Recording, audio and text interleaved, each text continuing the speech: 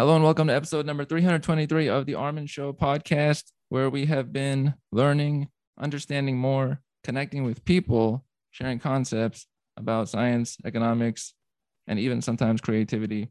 Growth is important, and the more we learn, the more we can do in the future. It expands on itself. On this episode, this is a special one. We have a panel here, three wonderful guests who have been on the show before, each an author, each in their own category of expertise. Let me introduce them counterclockwise here. We have over there, I don't know how it's shown on the screen, but Susan Liautaud.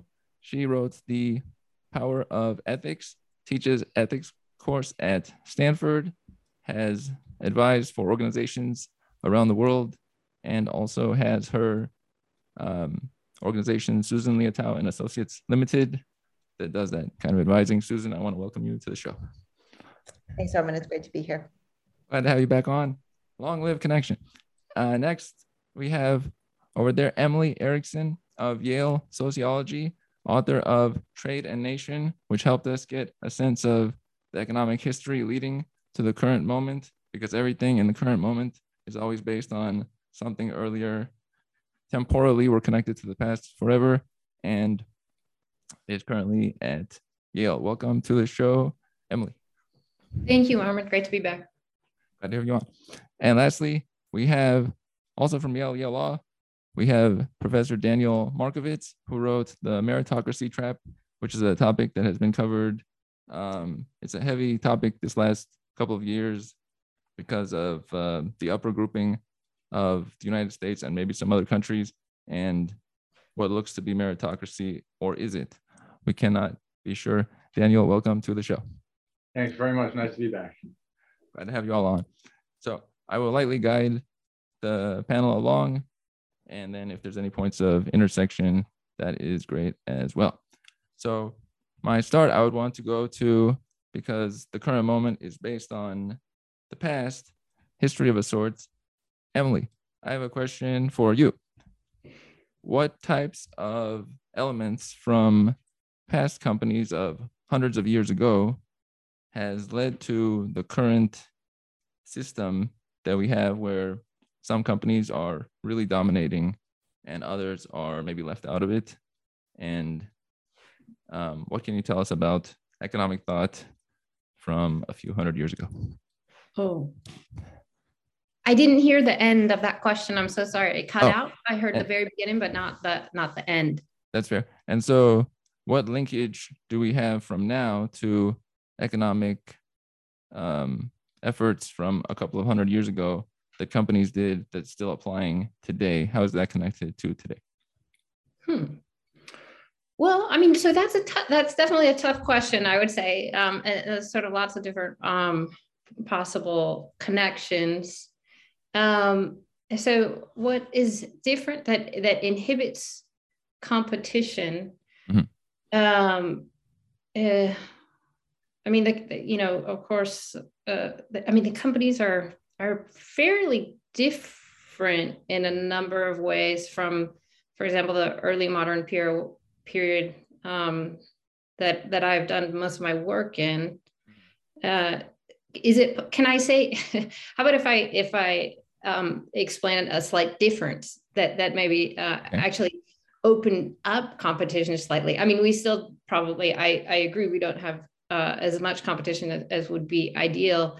But one thing that's different is the companies at that point were constituted as monopolies with exclusive privileges to certain areas of trade, and monopolies were considered to be the right way by many people to do business, because it brought order to what would otherwise be an unruly area of sort of social and economic life. So they, by virtue of where they're constituted, excluded competition, and that's something that I think that luckily we've changed over time, and that we're still getting conditions like monopolistic competition,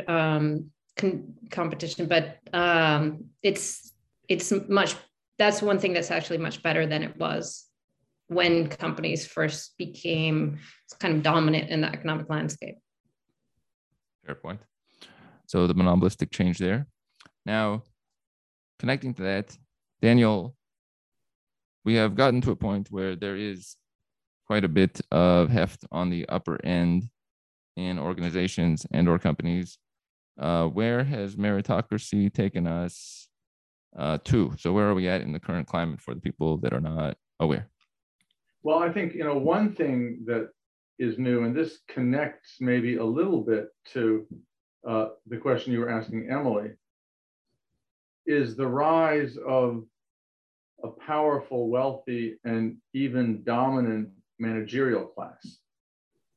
So that, historically, people who ran companies were generally also the entrepreneurs who owned them.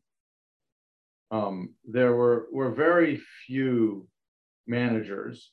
In the United States in 1900, there were large industries which had effectively no managers because there were entrepreneurs and subcontractors. And companies were really nexuses of contracts between owners and layers of subcontractors. And over the course of the 20th century, managers got going so that by mid-century, Burleigh and Means could talk about the separation of ownership and control, in which owners would own a company, but managers would control the company. But then in the second half of the 20th century, the other thing that happened is that control was concentrated in a narrow executive elite. So in the mid-century company, there were managers who weren't owners, but the management function was dispersed across the company. There were many, many, many layers of middle managers. And from 1980 to the present, the middle managers have largely been downsized or right-sized or cut out or destroyed in some way or other, so that now a narrow executive elite controls private organizations significantly even against certain kinds of owners. And that executive elite has become unbelievably wealthy. So that there's a study by Bebchuk and others at Harvard from a year in the early 2000s, in which if you took the 5 highest paid employees of the S&P 1500, so that's 7,500 people in total, their total compensation equaled something like 10% of the profits of the S&P 1500. So you had about 1,000, 2,000 people who were managers who were capturing 10% of the profits of the biggest 1,500 companies in America. That's new, that's unequal, and that's distinctive to the kind of economic and educational organization that we have today. That makes sense. A small subgrouping is the alteration here. It's like packaged into a little amount as opposed to before it was more spread out and you would have people of different types close to one another. Now, this one goes to Susan here. I wanted to open up the category of related to this concept of certain amounts of companies taking over the whole reins. What is the small scale ethics that they have to apply or should apply in order to not basically step on the rest of the companies out there? What do the top end of the organizations need to do, or is there any ethical requirement for them? Well, first of all, I think there's an ethical requirement for everybody, sort of big or small. But there are a number of things. I mean, first of all, companies, some that have enormous amounts of power to distribute power, like the Facebooks of the world, that are giving users power, or even a company like Robinhood that is giving, inexperienced investors power. They have to be very conscious of the ethics of the kinds of power they're distributing. But I think what we're seeing, just to follow up on Daniel's interesting remarks, we're seeing not just these managers, but these managers are embedding their power in things like, share different kinds of shareholdings so that they effectively control the board. So it's money, but in addition to money, nobody else can really challenge them. Nobody else can challenge their ethics. So I think if what you mean by the top end is the bigger companies, I think they have a particular responsibility because they have particular influence. And I would say they have even greater responsibility today because what many of the biggest companies do is technology infused, and they are far ahead of the regulators. So we don't even get sort of a regulatory gatekeeping that we might have with something like, cars or something sort of more basic, or even food products. So I think their responsibility to proactively demonstrate and commit to ethics is much greater. That doesn't mean that I think they all do it. It means I think they should do it. That makes sense. So it's like a should. It would be a nice thing if that were to take place. And maybe well, I actually think it's a necessary thing, but whether they actually will do it is another story. Right, that makes sense. It's not maybe legally required, but it's better for the bigger grouping of all people. That's a fair point. Now, connecting to ethics, but then linking it back to earlier times, Emily, was there ethics involved in the efforts of the companies of the 1700s, 1800s, that period of time? Did they have ethics in play, or was it not part of the system? Well, I mean, so there's always been moral considerations. I think in business pursuits, but the understanding of what was right and wrong was very different. And at the time, and it kind of transformed over the course of the so I would say 18th century. So for example, in the English East India Company, there was lots of what we would consider to be just rampant corruption. And that was a sort of an established way of conducting business. And so people were often, both trying to kind of pad their own pockets when they're pursuing the trade, which, in some sense was kind of a form of profit sharing, which I don't think actually was maybe that harmful to the company or that awful. But there was also just other sorts of bribery, favoritism, all kinds of things that we certainly frown upon. And then they were involved in colonialism and exploitation and oppression of different people around the world, which of course is extremely problematic. And we can't entirely say, oh, it was a different era, different age, they didn't understand what they were doing was wrong. There was an understanding that what they were doing was wrong, and that people were dying. I mean, there was horrible famines in India when it was under the control of the English East India Company. The English East India Company wasn't directly involved in slavery, but there was certainly slavery occurring in the area, and they weren't averse. People weren't averse to sort of participating in the conduct of that trade. But it was known to be wrong in different ways. It's sort of interesting. Edmund Burke became a huge critic of the company, and sort of turned the tide in terms of understanding what actually constituted corrupt action within the framework of a business and within the framework even of the government. So, and that has a lot of that has to do with the way that the English East India Company was trying to exert political control over Asia, and the sort of contest between a commercial entity, or what was mainly a commercial entity, and the government trying to take sort of exert more control over what the company was doing. And so I would say, so there's ethics, there's moral considerations, but they do change over time, in the same way that, whether or not a monopoly was considered to be sort of a negative impact, that changed also over time. That makes sense. Is it fair to say that there was less observation of what companies were doing at that time as compared to now? I think it's always hard to observe what companies are doing. I mean, to be honest, it's one of those things where we think it should be so easy for the government to legislate what's right and what's wrong, or to or to punish companies when they're misbehaving, but it's always an effort. I mean, so the English East India Company and many of these other companies, they're operating overseas in an era where there's no telephones, no satellite. It's just you have to go travel there, and it takes like 3 months or so to get to where they are. So in that sense, it's very hard for the government to observe what's going on. But as Susan pointed out, now a lot of companies are using technologies that are kind of well ahead of what the government is fully cognizant of and understands how it works, and financial markets, the way these things operate. It's very difficult to have the knowledge and the kinds of tools that allow you to observe exactly what's going on. So I think that's one of those things that's a little bit of a constant, that it's just hard to monitor that much activity at any time.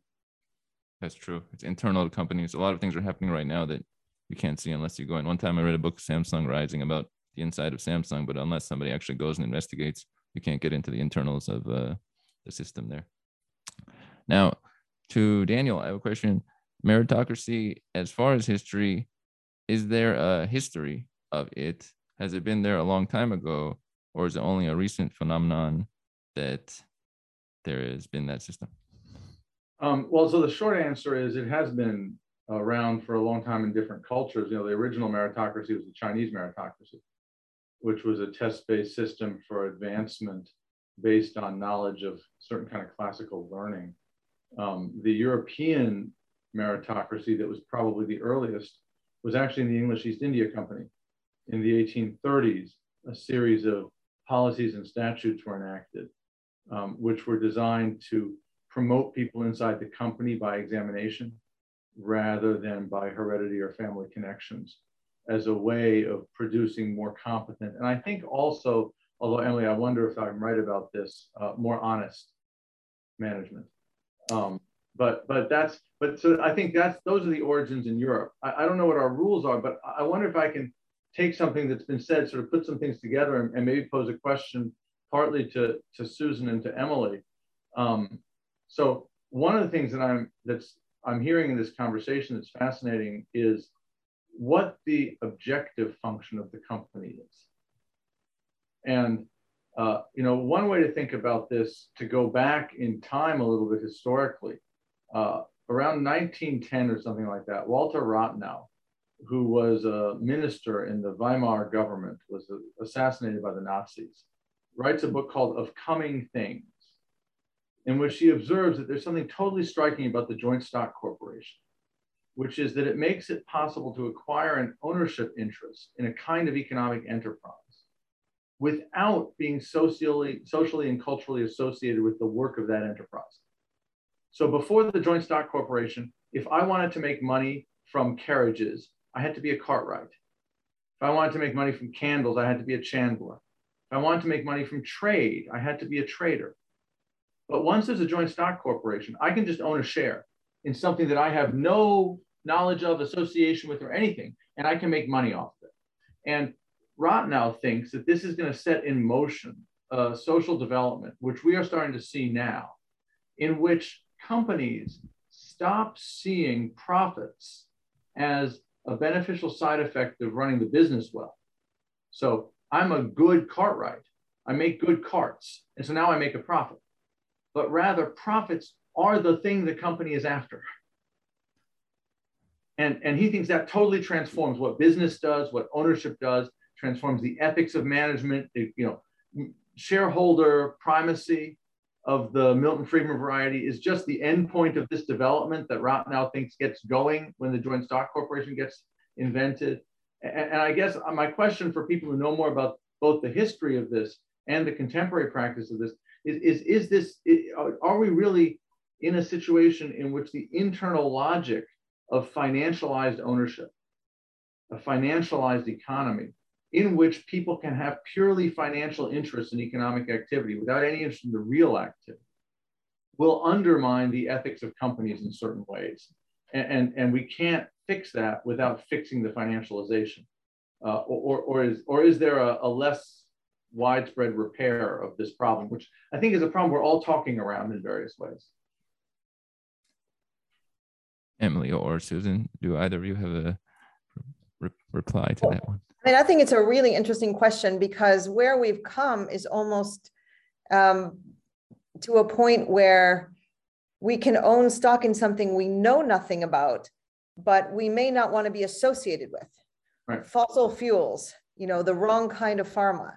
And that's taken hold at all kinds of levels. I mean, certainly, I'm sure you've seen it at Yale. I chaired the socially responsible investment committee at the London School of Economics. I mean, that was, the students and the faculty, and rightly so. And we're very focused on sustainability. But these questions of, do you want to be associated with companies, whether you're an investor, an individual investor, or a university endowment, or a pension fund? So I think it's coming back. We're hearing people like Jamie Dimon say, and the business roundtables say purpose-driven organizations, and that word purpose comes up every 15 minutes.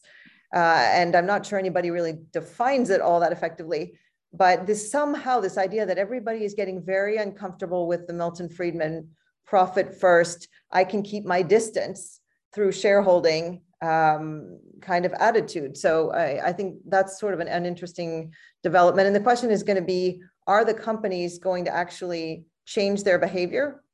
Are they going to do what everybody calls ethics washing? Are they going to do nothing at all and just sort of hope this all passes? But part of the scattered power that I was talking about earlier about individuals, tech companies and others giving individuals more power, is that we're also seeing individuals within corporations, employees, for example, have much more power to try to move things or try to influence things, or at the very least try to disrupt decisions like, will Google sell technology to the military? Or will Amazon sell cloud to fossil fuel companies? So I think you raise a really interesting question, Daniel. Yeah, I mean, I would agree. I think it's a really fascinating question. I mean, when I think about it in the context of when the joint stock is created, I mean, I haven't studied it from this perspective, so I can't say for certain, but my sense is that it was a tool for a redistribution of wealth. So it created more opportunity for people that did not already have wealth. So we're transferring money from very wealthy people that have no idea what to do with their money to people that have great ideas, about things. And so I think that at a certain point, there was a real benefit to this for society, but I also can see that it is potentially not operating in the same way in the current circumstances. And it is true also that something that really strikes me about companies at this early point, and it's almost too bad Naomi Lamoureux isn't here, because she's really good on this, especially in the context of United States businesses and corporations. But I think there was a stronger kind of ethical sense that the companies were meant to be serving the purposes of society. And in the Commonwealth, they were supposed to be doing something that was good for at least the nation at large. And we don't really seem to have the same sort of sense of what businesses are doing, for example, in the contemporary US economy. I mean, it does seem to be sort of, commonly accepted that they're just supposed to be producing profit for themselves. And how and why that transformation took place, it sounds like this financialization process is definitely a part of it. Mm-hmm. It's like how much of that is due to the fact, in 1970, large American companies financed something like 90% of new ventures through retained earnings. And that insulated them from the financial markets because they could do what they wanted. Whereas today, when everything is debt financed or maybe financed through new issues of stock, but mostly debt financed, you're incredibly dependent on the investors who can punish you very quickly if you don't maximize returns in the next quarter. Is that a big worry that you have, Susan?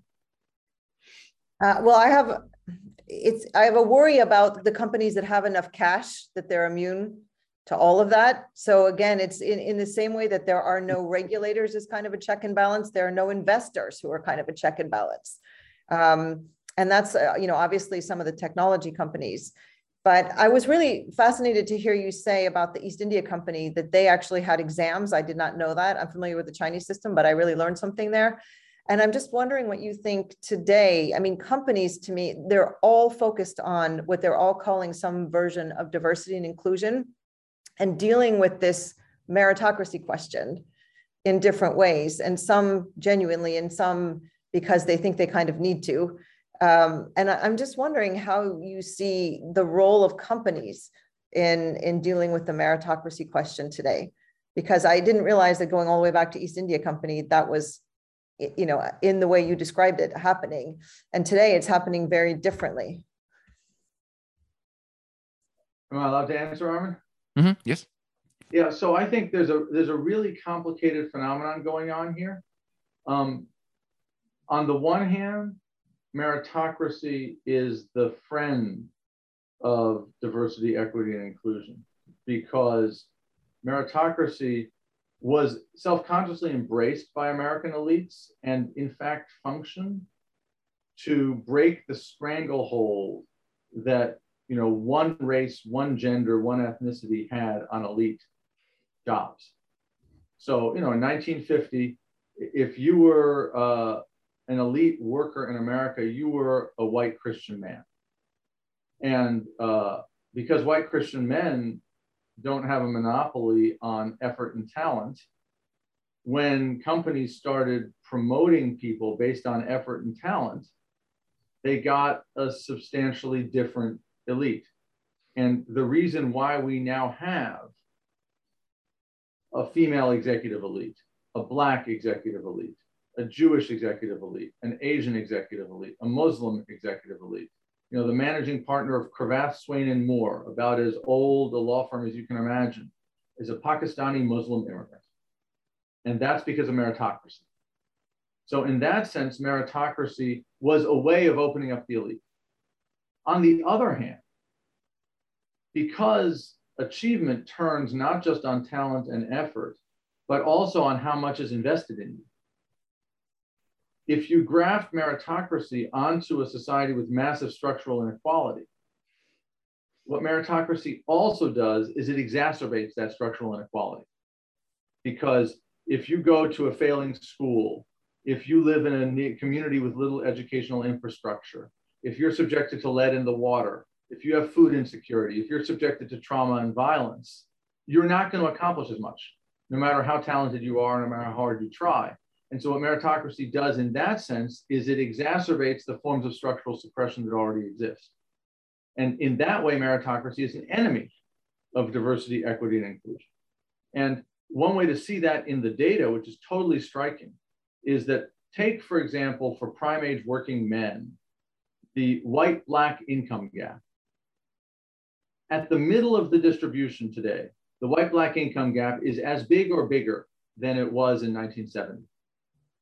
And that's the result of meritocracy suppressing inclusion.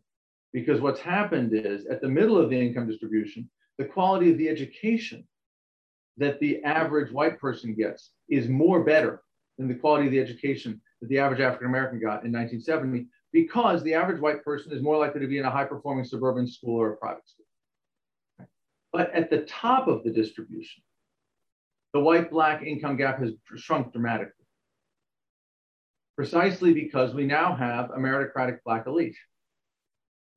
So Yale Law School has more than 50% students of color in this incoming class, and our grades and test scores have never been higher.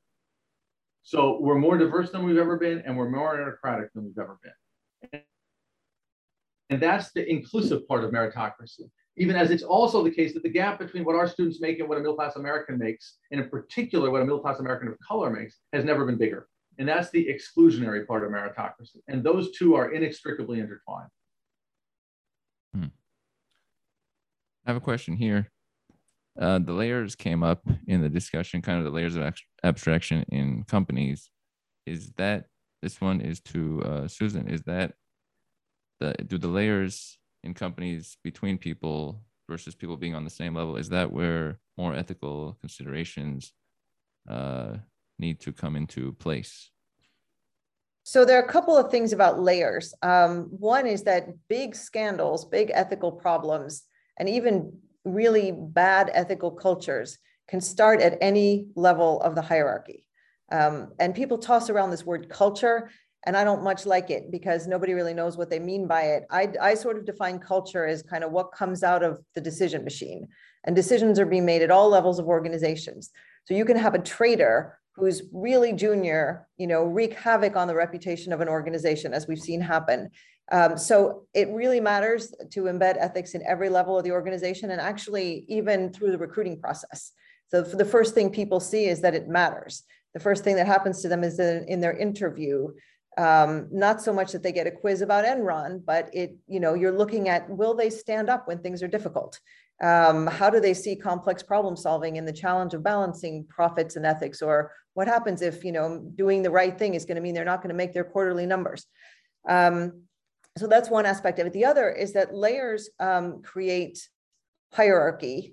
And depending on the culture, hierarchy can be incredibly dangerous. It can be basically a driver of the spread of unethical behavior. So we see that to the extreme in certain cultures. I won't name specific countries, but hierarchy is a real problem where it ends up creating a culture of fear. So people won't speak up. People will do exactly what they're told, even if what they're told they shouldn't be doing. So that's another way layers come up. And then just there are many examples, but just one final one is layers can create information silos.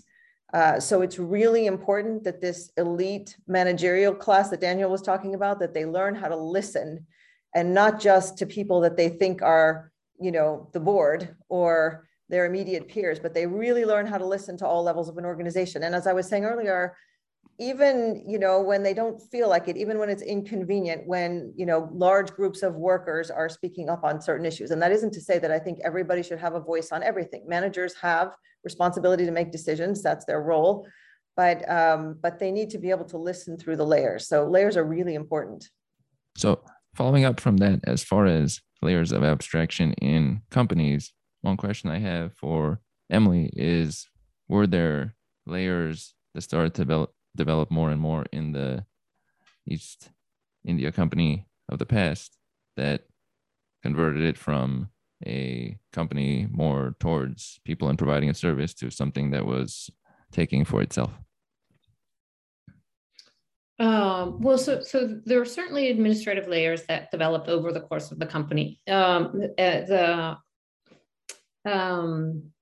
It started out just actually single ventures were jointly funded. So, people would invest in one particular voyage over the East and then bring back, and the goods would be sold and then distributed, the profits distributed to the investors and owners. So then it was just too logistically difficult is the thing. And then they found that, especially in the East, just purchasing goods, if one big ship comes in and purchases all the goods, then it inflates the price significantly. So then they had to build sort of an infrastructure and building that infrastructure in specifically with, warehouses, which they actually called factories. Is the origin of our word factory. The factory was warehouse, sort of headquarters, overseas location, where they could store goods so that they got better prices. And, then when you get to that kind of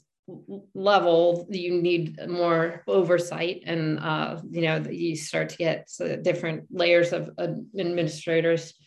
And they had a very significant, operation by the end of the time that that company existed. So there's lots of different layers of work, and as Daniel already pointed out, this sort of modern understanding of administration, good administration, and along a meritocratic basis is kind of developed there. So. Did it change the company from being one that was attempting to provide services to one that was attempting to produce profit for the owners and investors?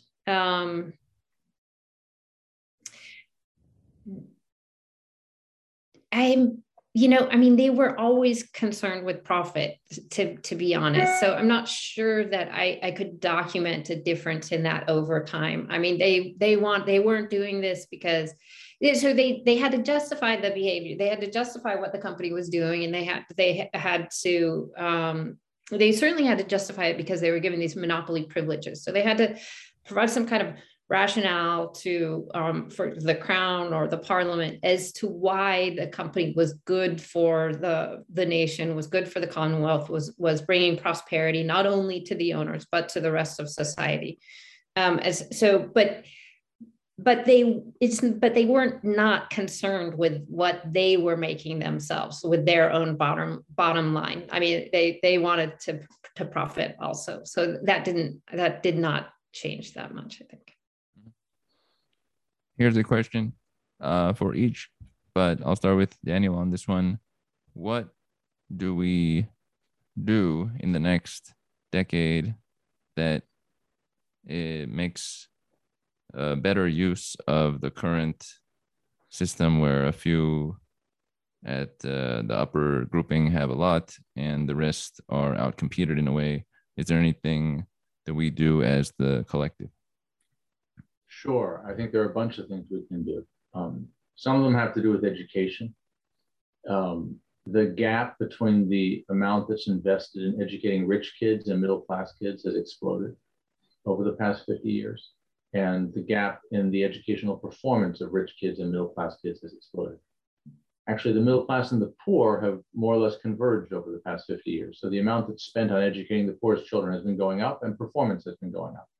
But it's the rich that have been out educating everybody else. And so one thing we should do in connection with education is invest in massively improving and also massively dispersing education so that elite education and middle class education no longer look so different from each other. Right now, in fact, there are huge public subsidies for rich kids to go to private schools because private schools and universities are taxed as charities, which means they're tax exempt. But almost exclusively rich kids go to them. And so this is a public subsidy for the education of the elite, and that should stop. Those schools should be encouraged/required to admit large numbers of students, many more students than they do now, from outside of the economic elite. So education needs to be democratized. I think the other thing that we need to do is democratize work.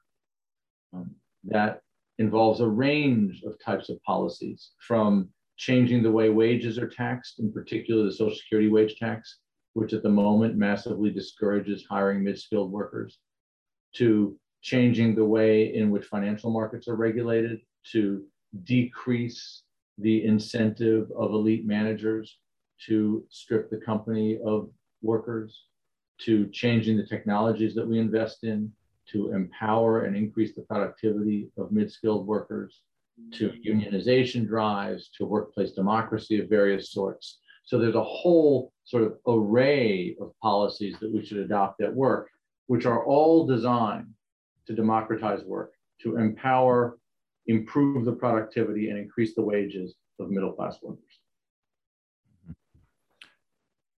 In the ethical realm, Susan, what might be some things we should be doing in these next 10 years?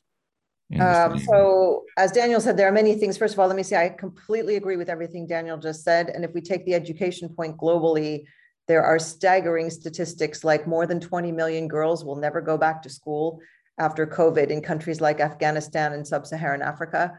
And so what does that mean? It means child marriage. It means basically slave labor. It means trafficking. It means all kinds of horrific things. But just to add a couple of different points, I mean, one thing is that we need to recommit to truth.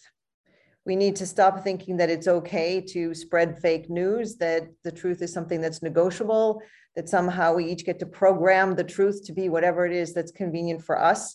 And I think the elite, we've seen a lot of attack on the elite. And so I think the elite needs to take responsibility for some of that, meaning making sure that what they're doing is widely understood, that their expertise is explained so that people from all walks of life can understand it. But we need to stop thinking that truth is negotiable. There's no such thing as alternatively factual ethics. And I think the second thing is just to come back to something Emily said that I thought was really great, which is that back in the day, they knew things were wrong, slavery, for example. And I think today, a lot of the behavior that's happening, whether it's certain things around technology companies or whether it's continued versions of slavery or anything in between, people know that it's not right. And we need to start acknowledging that it's not right and not be in a situation where we think, you know, and even looking back at the past and saying, well, we didn't realize, you know, 50 years ago or 30 years ago, you know, people did realize. And just to close, I mean, on Daniel's comment, I sort of grew up, so to speak, at a firm called Sullivan and Cromwell, which is very close to a Cravath type culture. And when I was there were 4 women partners, barely. I think there were 3 and maybe a 4th was made. And it was like something out of a movie that, you know, it was a phenomenal firm. I got the very best training and I have absolutely nothing but the best things to say about it. But at that time, none of the New York law firms were diverse. They've made great strides. And again, it's an incredible place. But just to say that it wasn't that long ago. And so I think we need to, you know, what Emily was saying about the East India Company, we need to sort of face that what we're doing now with certain kinds of technology, what we're doing now, even not looking at both sides of the meritocracy that Daniel's the expert on, we need to sort of, again, tell the truth about it. That makes sense. And Emily, your thoughts for the next decade of sorts? Well, these are really tough questions for me because I honestly, you know, I'm operating in mostly in a sort of different institutional context, a historical context. So my thoughts for the next decade of things. So that I mean, I think these 2 experts here have given us some really incredible points, and are probably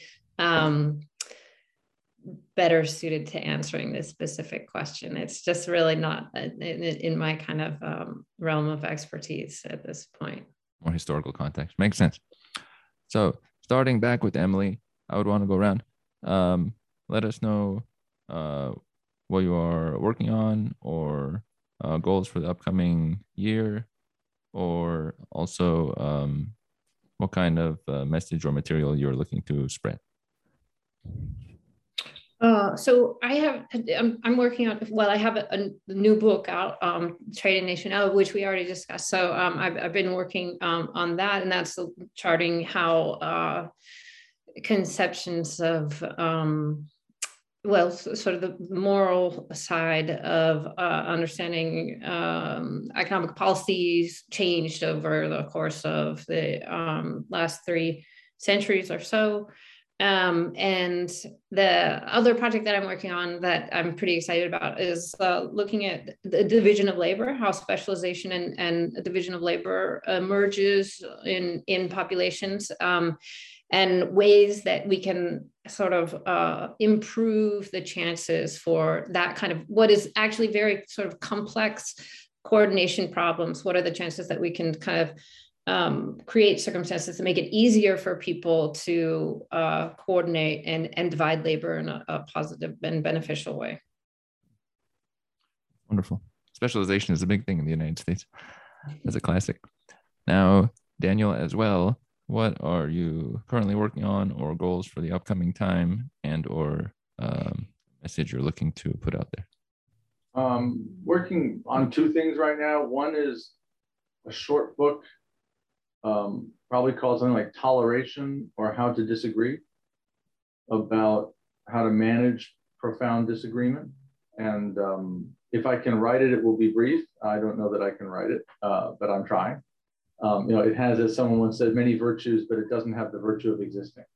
And then I'm also starting to work on a much longer book, which will be called something like Enough, The Good Life After the Age of Growth, which will be an account of how economic growth solved a series of moral and political problems, but is now causing moral and political problems, and what kinds of organizing principles and ideals we need as individuals and as a culture to replace growth in a world in which growth is inevitably going to slow. That makes sense. That's very cool. And then lastly, Susan, what are you working on and or in the upcoming year, and any message you would want to spread. So my personal mission has been for the last several years, democratizing ethics. And by that, I mean making ethical decision-making accessible to people from all walks of life, with or without elite education or managerial titles. So I'm working on a very small book called The Little Book of Big Ethical Questions. And it's basically a Q&A that cuts across everything from family issues to Spotify.